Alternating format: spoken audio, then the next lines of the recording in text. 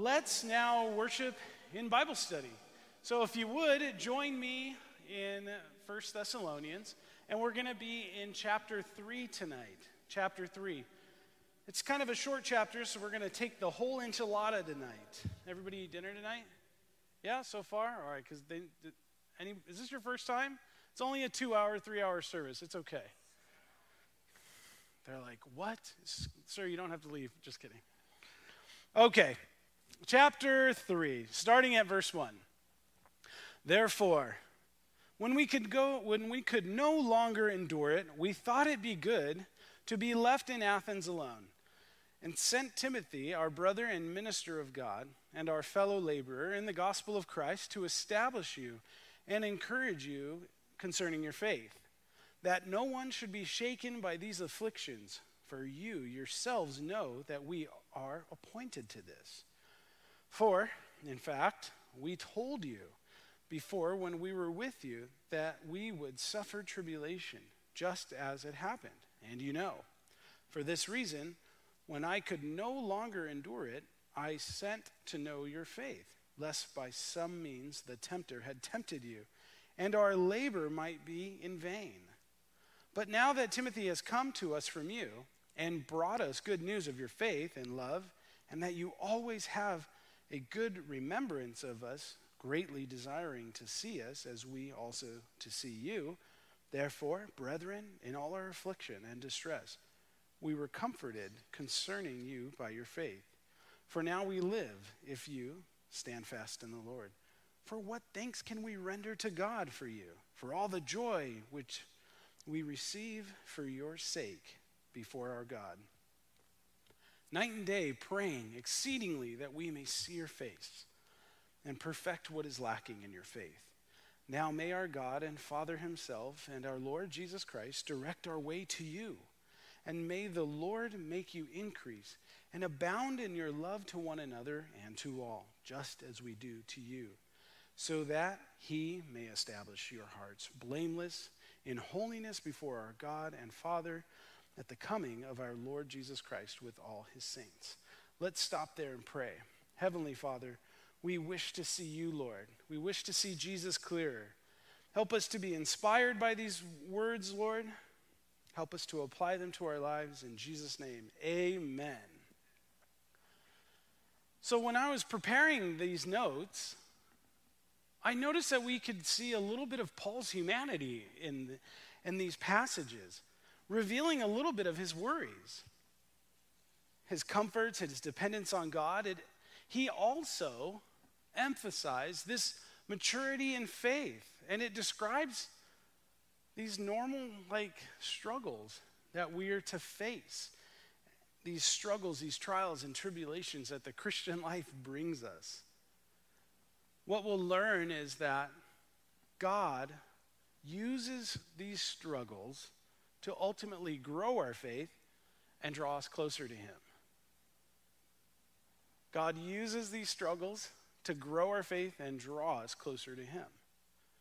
So let's take a quick flyover before we zoom in and take a quick look, a closer look actually. Paul sends Timothy to ensure that the Thessalonian believers, that they're still there, that they're still trucking, that they're still safe. They're facing challenges in their Christian journey. And Paul got worried about it. And so he was so relieved when Timothy brought back word of their strong faith. Then the chapter ends with a little prayer that Paul has. And for them that they grow and that they remain blameless. So let's take a closer look. Okay, the first and second verses are sending Timothy for encouragement. Verse 1, therefore, when we could no longer endure it, we thought it be good to be left in Athens alone. Okay, I can't stand it. Paul's like, I got to just stay here in Athens. We're going to stay here. We'll be here alone, but here's what we did. He's recalling to them what transpired. He says, and we sent Timothy, our brother and minister of God, and our fellow laborer in the gospel of Christ, to establish you and encourage you concerning your faith. Why was Paul so worried? Well, he spent 3 weeks with the Thessalonians, 3 entire weeks. And man, at first people weren't buying into it. Then he goes to the pagan believers of Thessalonia in Greece, people that were totally into the Greek gods, this multi-theistic approach to life. After that, Paul gets ran out of town. The guy who was harboring Paul, Jason, man, he gets arrested, drug out of his house. Man, that's what happens to Paul. He goes to a city, spreads the good news, people get saved, and then he gets his butt kicked right out of town. The Pauline cycle, as I've mentioned. It happens. So he's gone. He's stressing out. I hope these guys are okay. Oh, man, what should we do? Let's try to get over there. Oh, man, you know what, guys? Let's just stay here in Athens. Send Timothy. So he tells him, so we sent to you Timothy, our brother and minister of God. This is the same Timothy that we see 2 letters written to. This young pastor that's in Ephesus, Turkey. Asia Minor, as the Bible calls it, but it's modern-day Turkey. Timothy's there. Paul's writing him encouraging letters as he's handling these different situations in the church, dealing with people and roles and responsibilities with the men, the leaders, the ladies. He's like, Timothy, don't stress out, fight the good fight. We're talking about that Timothy. He says he's a brother. He's a brother. Did you know you were like blessed with a new family when you came to become a believer? You have this new family in Christ. So he says he's a brother, not just a bro from the packing house, but globally. Timothy, we have brothers all over the place. He's a laborer, a minister, fellow laborer. He's a servant. He's a servant, just like you and me. We're all servants. You're a believer in Christ, you've got a ministry. For some of you, it's at work. For some of you, it's at home. For some of you, it's doing something in the church or the community. I don't know. It's different for a lot of people. You are a servant if you are a believer in Christ. So he sends Timothy. And he has a purpose for why he sent Timothy. He says these 2 words, to establish and encourage. Establish and encourage. Establish means to build up, to make stronger. He wanted Timothy to go out there and stabilize their faith. Stabilize their faith. Now, Timothy didn't have to be the Holy Spirit to those guys because that's his job. But Timothy was sent to go and encourage them. So here's courage. And courage is when you're putting courage into something, into someone. Now, at my house, my mom was a big John Wayne nut. I've seen every single movie multiple times, okay? For those of you guys under 40, John Wayne, he was also the Duke, okay? He was Hollywood's, like, man's man. And so I had this magnet. It's still on my mom's refrigerator. And he talks about courage. Courage is being scared to death and saddling up anyway. Meaning, when you're scared to death, you still take those steps with the Lord. The Lord says, I, the Lord your God, am with you wherever you go. Don't be afraid. Don't be discouraged. I, the Lord. So Timothy's job was to establish them, to grow them, to build them. His job was also to encourage, put courage into them. And what's courage? Well, sometimes you're a little scared, but you saddle up anyways and take those steps forward. He's supposed to give strength to them, to help them look ahead, to move forward, to reach the next goal. That word encourage, when you take it back to the Greek, it's parakaleo. Parakaleo. That's what encouragement means. It's kind of the root word of paraklito, which is what we see the Bible say, the Holy Spirit as the counselor or the advocate. He's with us. He goes alongside us, building us up and leading us. Timothy's job was not to be the Holy Spirit in their life, but to come alongside them and to encourage them. How can we do this? How do we know when it's time to encourage or be encouraged? How do we know when we're supposed to help establish or encourage someone? I think that God will gift you the opportunity. He'll gift you these opportunities. If you're like, no, I really have the Lord in me. I feel like I have something to offer. Well, pray. Pray that God grows those gifts, those talents and abilities that he's given you, and ask him for those opportunities to be ordained, that he meets those gifts, talents, and abilities with opportunities. Pray. When the opportunity surfaces and someone's coming up to you, first, learn where they're at. Learn where they're at. Those closest to me will tell you that sometimes, like outside of a counseling session, some of my closest friends and family, they'll come up to me and they'll say, Rick, I just need you to listen. And then when they do, like, you got to listen and see where they're at. Pray. I always talk about prayer because it's the most important thing we can do. And remind people of God's promises, his victories in their life. That's how we encourage one another, reminding them of God's victories, of God's promises in their life. And when is this encouragement going to come into play? Well, when we're facing afflictions and trials. Take a look at verse 3.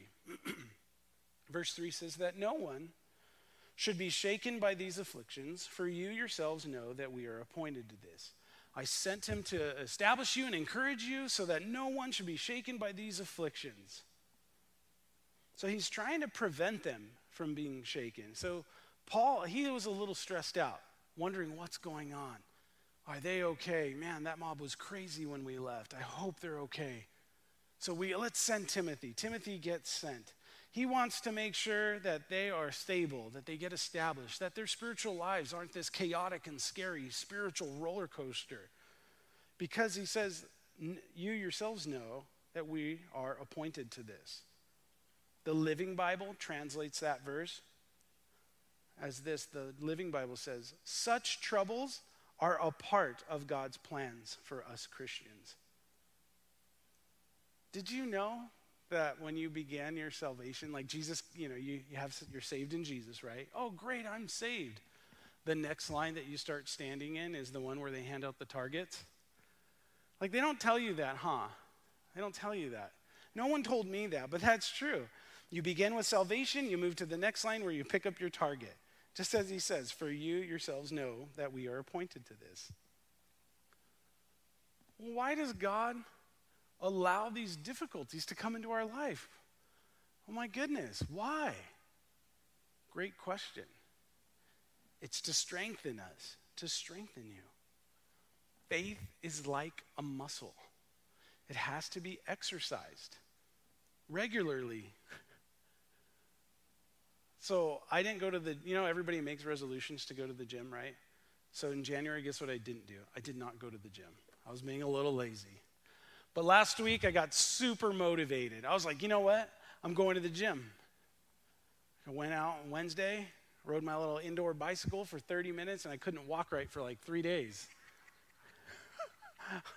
Friday came around, and I was like, I'm not going to the gym. I'm going to go to men's breakfast, have donuts, and go to Farmer Boys afterwards. That's what I'm going to do. I didn't even bring my gym bag because I didn't want to be all pressured like that. Okay, no, I'm going to go. I'm going to go back. But that's what happens when you start working out. You start getting a little sore. But gosh, you get bigger. That's how the muscles start developing. You break it down, they get these little micro tears, and then they start building. That's what I'm told. Faith is like a muscle, and it has to be exercised. Struggles, trials, temptations, they're all a part of our Christian life. And I know that this isn't what you want to hear. I know it's not. I guess I'm trying to tell you that if you're going through struggles, you're not crazy. It happens. But God will use it for good. Well, how do you know that? Because the Bible says so. Check it out here in Romans 8:28. And we know that all things work together for good to those who love God, to those who are the called according to his purpose. Love God, called according to his purpose. God uses all things. All the great things that you're like, this is so amazing. It's the best time of my life. To the deep, dark valleys, that this is the worst time of my life. I've had such grief and sorrow. I don't even know what I'm going to tell people. God uses all those things and everything in between for good. And then Paul goes on to say in verse 4, "For in fact, we told you before that when we were with you, that we would suffer tribulation just as it happened, and you know." Paul straight out said, "I told you so." If you guys haven't known yet, I'm a baseball guy. Paul, in his vast experience, he called it like this. So that's Babe Ruth. George Herman Ruth, the Sultan of SWAT. Him. I can say that. Look, I'm wearing PF Flyers.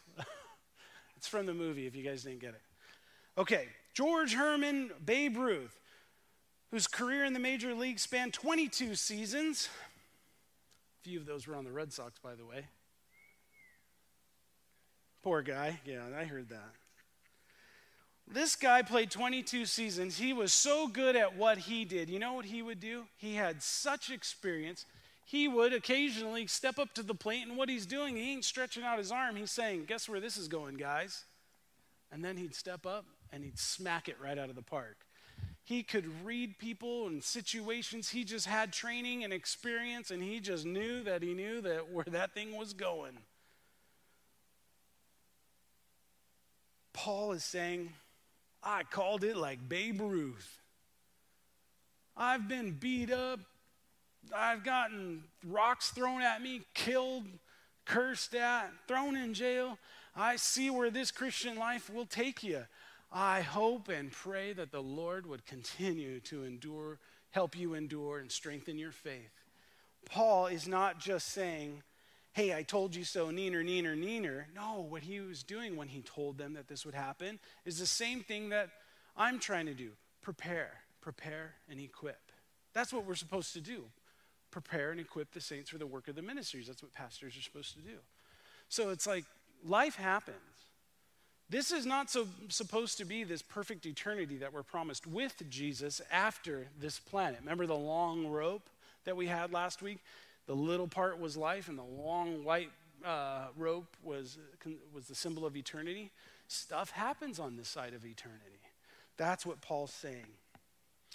Paul knew that the devil, the villain of this love story we call the Bible, that he's this evil spirit who hates God and seeks to tempt us away from God. Check out verse 5. "For this reason, when I could no longer endure it, I sent to know your faith, lest by some means the tempter had tempted you, and our labor might be in vain." I couldn't stand it any longer. Paul was worried. He was anxious. The great apostle Paul was anxious and worried. Why? Because he had seen it. He knows what could happen.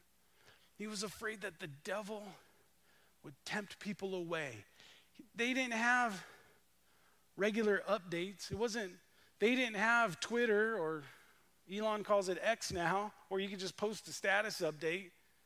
They didn't have Facebook, or, he couldn't see them like doing some like crazy TikTok dances. Okay, they're okay. No, he had to send Timothy. I can't endure it anymore. Timothy, get going. But you know what the Bible tells us to do with our worry? This is a great memory verse, Philippians 4:6. Don't worry about anything. Instead, pray about everything. Tell God what you need and thank him for all that he's done. Then you will experience God's peace, which exceeds anything we can understand. His peace, it says, will guard your hearts and minds as you live in Christ Jesus. Wow. Don't worry about anything. Don't worry. Give thanks. Tell him what you need. He doesn't say tell him his instructions. That was a lesson he clearly taught me. I don't need your instructions, Rick. You got yourself into the problem. You're telling me how you're going to get yourself out of it? No, thank you, sir. Let me take it from here, pal. And the peace of God will guard. Okay, let's take a close look. This word tempted, it's a good word to learn so you can understand what's going on. We have the tempter. His name is the devil. He has a real name. His name is Lucifer. No, he's not this cute little red guy with little horns and a little pitchfork. I think he looks a little more like that guy from Legend. You remember that movie back in the 80s when Tim Curry dressed up? He's a big buff red guy with those gnarly big horns. That guy looks like the devil. Really, he's an angel, fallen. His name is Lucifer, and he's the tempter. And he tempts. Tempts means he tries to draw us away. Well, how do I know that the Lord's not testing me? Good question. Let's talk about these two words. Temptation is what the devil would use, a desire, a want to draw you away from the Lord. Draw you away from the Lord, causing sin, okay? Being tempted, which we all are, is not a sin. We're not sinning when we are tempted. If we give into the temptation, there's the sin. Okay, let's talk about testing. Testing, I know there's teachers in the audience. When you test the kids, you are trying to figure out what's inside the kid, inside the student. That's the test. So God needs to figure out what's inside of us? No, he already knows. Remember, God uses struggles to draw us closer to him and mature our faith. So when the Lord tests us, he's revealing to us our confidence in him, our hope in him. Okay, so let's review this. The devil, he tempts. God, he tests. And what are we supposed to do? Trust. We're supposed to trust in the Lord. All right, let's get into some good news of faith and love. Verse 6, but now that Timothy has come to us and brought us good news of your faith and love, that you have always have a good remembrance of us, greatly desiring to see us, as we also to see you. Okay, we remember Paul was worried. He dispatches Timothy. Timothy goes back. He meets Paul at Corinth and gave him the good news about their faith, their confidence, their hope. Timothy didn't go back there and said, dude, Paul, check it out. They just started this new building project that got this killer worship team going on. Oh my gosh, you should see what they did at VBS. It was amazing. Paul doesn't care about any of that. He cares about their faith. What is the status of their faith? Believer, that is what is of real concern. What is the status? What is the state of our confidence, our hope, our trustful expectation in the Lord? What is the status of it? And when he hears like, wow, their attitude toward God, their relationship with him, man, he's like, it's on fire, Paul. They have so much love. Yeah, okay, let's talk about these words. Faith refers to their attitude towards God, their relationship towards God, okay? Love, though it's connected to their faith, their love is showing faith, expressing it to others. That's what he's reporting back to him. Man, you should check this out, Paul. One, these guys are on fire. They are totally sold out, believing in the Lord. And boy, man, it looks like the stuff hit the fan there. But man, they're enduring, and they're showing love. We learned a couple of chapters ago in 1 Thessalonians that the Thessalonian attitude toward God was so awesome and so powerful.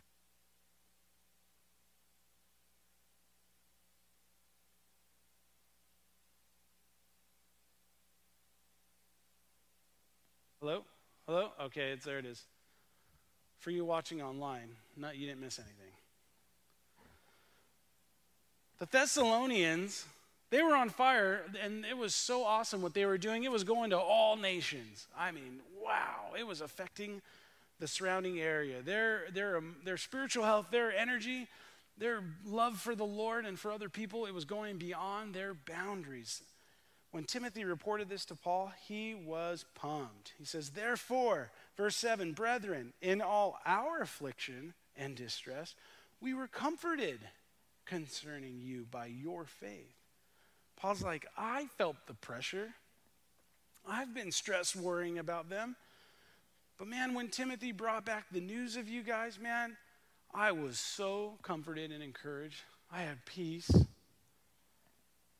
Here's what's happening. Paul was borrowing some of their faith. This was like a faith on loan thing, a faith on loan. When you got to kind of borrow someone else's faith, what does that mean? Well, every once in a while, we start to lose faith. I didn't say lose salvation, okay? I want to be clear because some people think, oh, did I lose my salvation? No. You just kind of lost some faith. You had some struggles, got a little discouraged. Sometimes we fall down, get distressed, downtrodden. We start worrying. Whatever the case is, we kind of need people to pick it back up. We need that establishing. We need that encouraging. Who picks up your faith? Who's the encourager in your life? Do you have people like that can help you pick your chin up, that can help you? That's why it is so necessary for us to be connected to a church. Yes, I mean like church, not just the ecclesia, the called out ones. I mean, it's very necessary. If you want to grow in your walk, in your relationship with the Lord, you got to have a church around you. You got to be in a church where you feel safe, where they're teaching the word. And I mean it where you feel safe. You want to make sure that kids ministry for your kids is clean and safe. I mean that. You want to make sure it's a safe environment. You want to make sure they're teaching God's word. You want to make sure you're growing in your relationship with the Lord, where you can call and say, hey, I need prayer. Where you can hang out and they're not just rushing you out the door. Unless you're staying too late on a Sunday night, then the lights go off. I get it. I know what I walked into. You start charging rent here after a while. Just kidding. If this is your first time, this is why they keep us on Sunday nights. One of these days, I'm going to get told to stop saying that. My phone goes off. Rick, call me in the morning. We need cheerleaders in our lives. Seriously, we need cheerleaders in our lives. That was the safest picture I could find to bring to church. I'll tell you, this week, me and my wife were having coffee. She walks by my laptop, and I go, I'm looking at these for church as I'm trying to find conservatively dressed cheerleaders. I'm like, it's for church, it's for Bible study, and this is what I found. We need cheerleaders. We need people to encourage us. Why are cheerleaders so important? Why are cheerleaders so important? Because they help boost team spirit. They help get the fans pumped. They help get unity going. Man, we need cheerleaders in our lives. And I don't mean just someone who says, hey guys, hope in hope. No, someone that's going to remind you of God's victories in your life. Someone when you're in the most stressed out, messed up situation that you think no one in their right mind would ever understand, they can just simply sit there, listen, and tell you how great God is. I'm serious. We need cheerleaders. Often in counseling situations, when the time is right, I'll say, guys, I'm here to just cheerlead. That's sometimes part of the job as being a minister. Not just to be a pastor, I mean a minister, a servant, just a brother or a sister in the Lord. Sometimes we're called to cheerlead, to remind people that God is sovereign, that he is awesome. Because sometimes in the scariest situations, people are freaking out because they don't know. And like I heard from Chuck Smith years ago, I was listening to one of his teachings, he says, I don't want to trade what I know about God for what I don't know. What do we know about God? He's all powerful. He's everywhere, all at the same time. And he's all knowing. And God is love. Don't get that confused, because if you do love is God, your life starts to look a little different. God is love. We know this about him. So sometimes we just need some cheerleaders in our life. Hebrews tells us, let us not neglect our meeting together as some people do, but encourage one another, especially now that the day of his return is drawing near.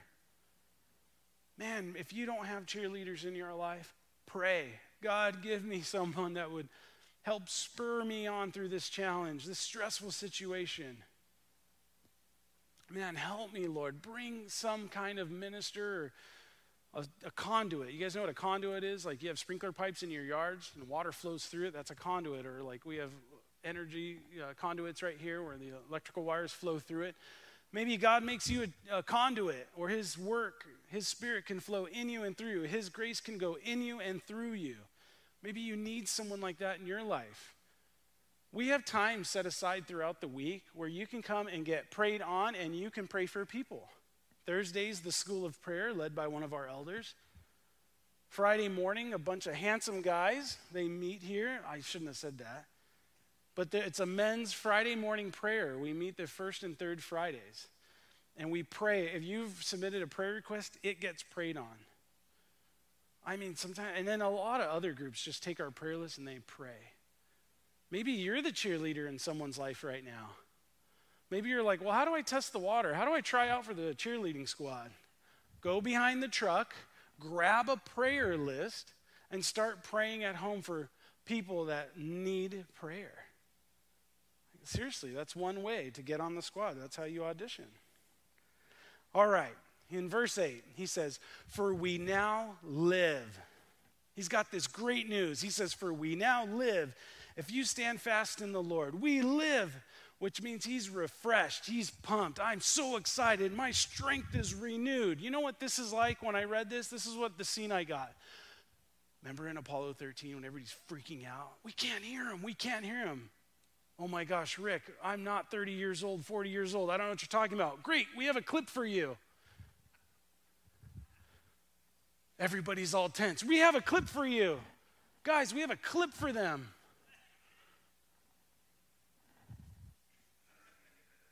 Switch the screens.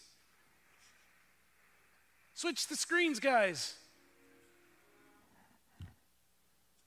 Okay, everybody's worried. Here we go.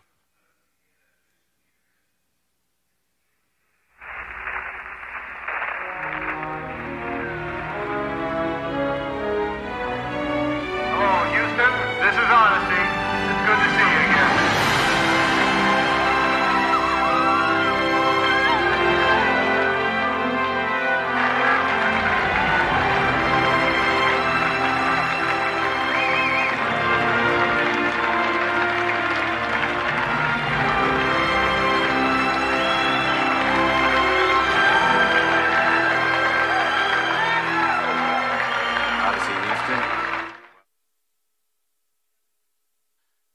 Sad. I mean, they were worried, what is happening? Did they make it?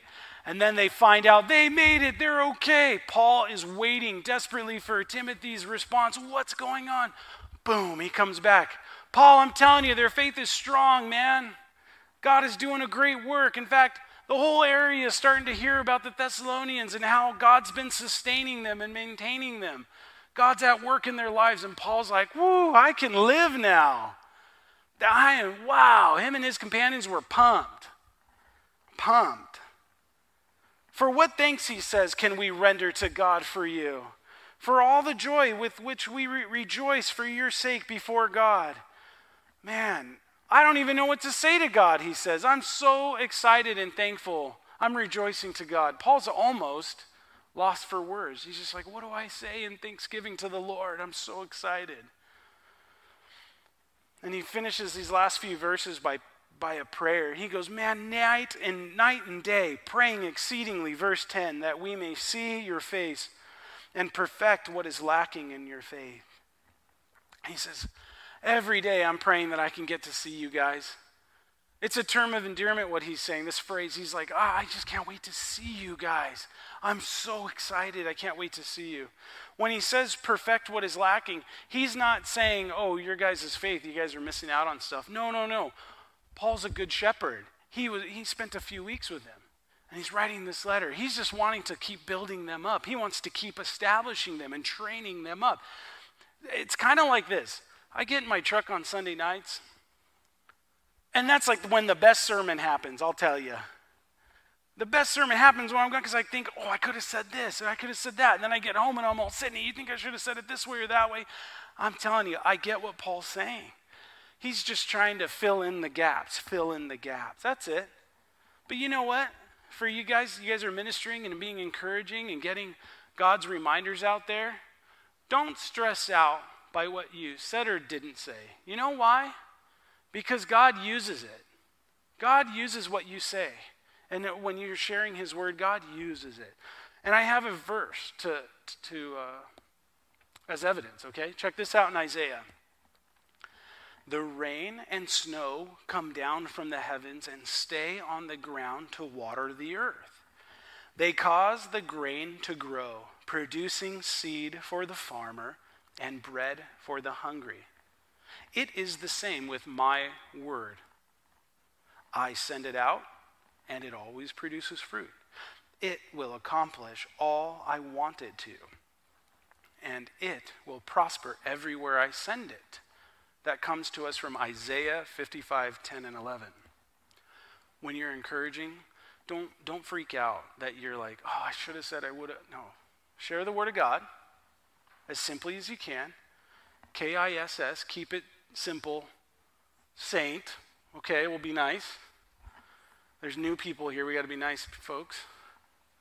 Keep it simple. Just know that, man, God's going to produce fruit when you're sharing his word. He's going to produce fruit. It won't return void. Like he says, and that verse comes from Isaiah 55:10 through 11. Okay, our verse 11 here in Thessalonians. Now may our God and Father himself and our Lord Jesus Christ direct our way to you. Okay, he's closing this out. Paul's closing this out. Paul may be closing out, but I still got like another 40 minutes. Just kidding. It's a school night. I know.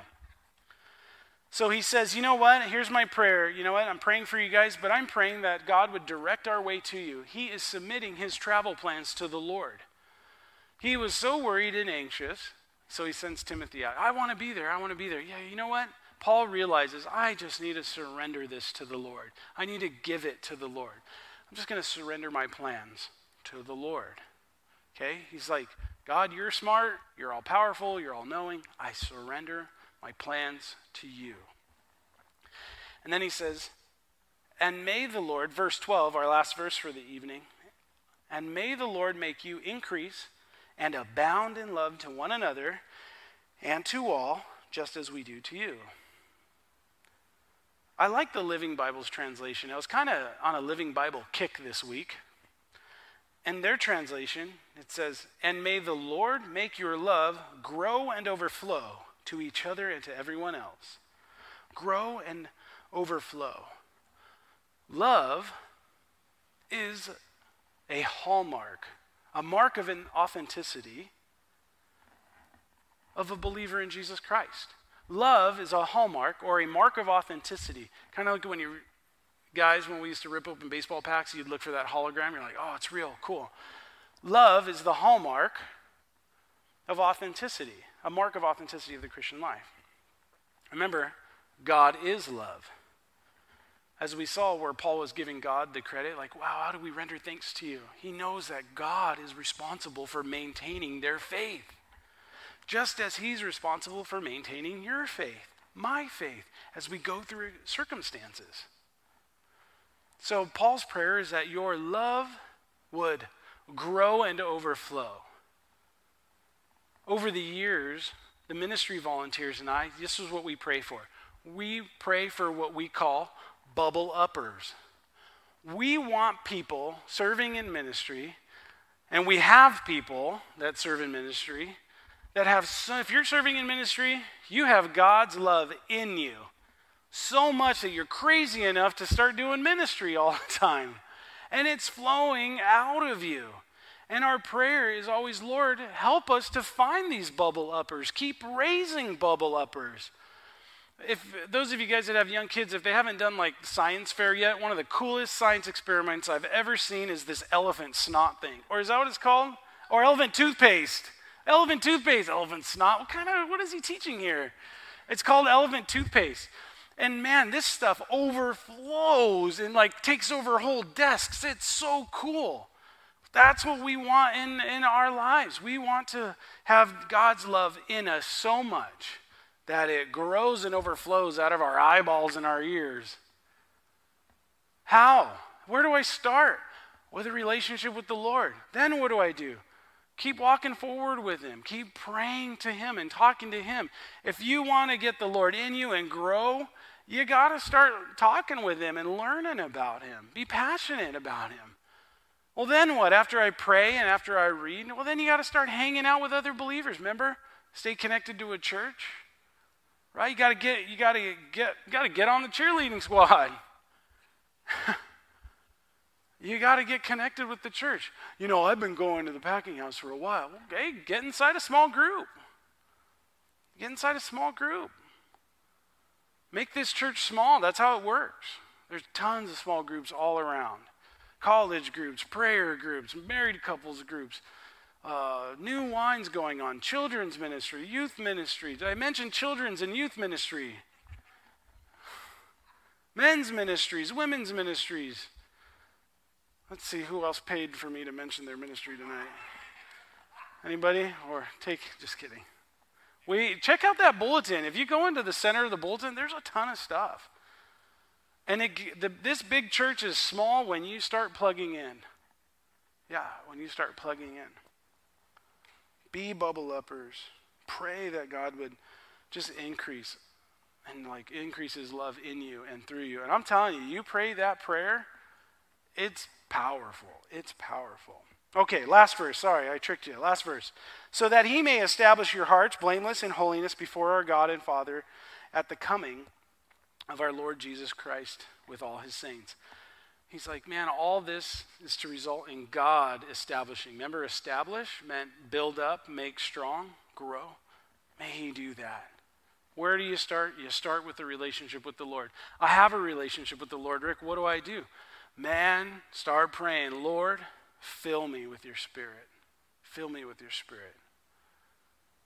If you're going through struggles and trials and tribulations, remember, God's using these struggles, these challenges, not to be a bully with a magnifying glass to burn us. No. To draw us closer to him in fellowship, to mature us, to pump us up, get us strong. Let's close in prayer. Heavenly Father, thank you for your word, God. Thank you for the truth of Scripture, Father. I pray, God, that you would continue to funnel your love down to the saints, God.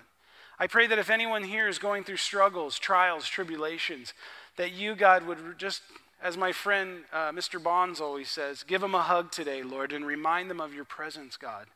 Any heartbroken person, any person just challenged, would you just give them peace and make yourself known in their life? For those of you that may not have a relationship with the Lord yet, and you're like, you know what, I want to get on board this train with the Lord. I want to know where I'll spend eternity. I'd like to know that all my sins are forgiven and wiped clean. Jesus died on the cross for those sins, for my sins, our sins, all of them. And 3 days later, he rose from the dead, which means we can have victory over sin and death too. If you'd like to know your sins are forgiven and you'd like to know where you'll spend eternity, we have a prayer for you that we'd like to pray with you. And it goes like this. You can say it out loud. You can say it in the intimacy of your own heart. And it goes like this. Lord Jesus, I surrender. I give you my life. Please forgive me of my sins. Fill me with your Holy Spirit so that I can serve you from this day forward. And all of God's kids agreed by saying, amen, amen. Man, church. Hey, if no one's told you that they love you, I love you, Packing House, but way more important, God totally loves you guys. Hey, God bless you guys. Good night.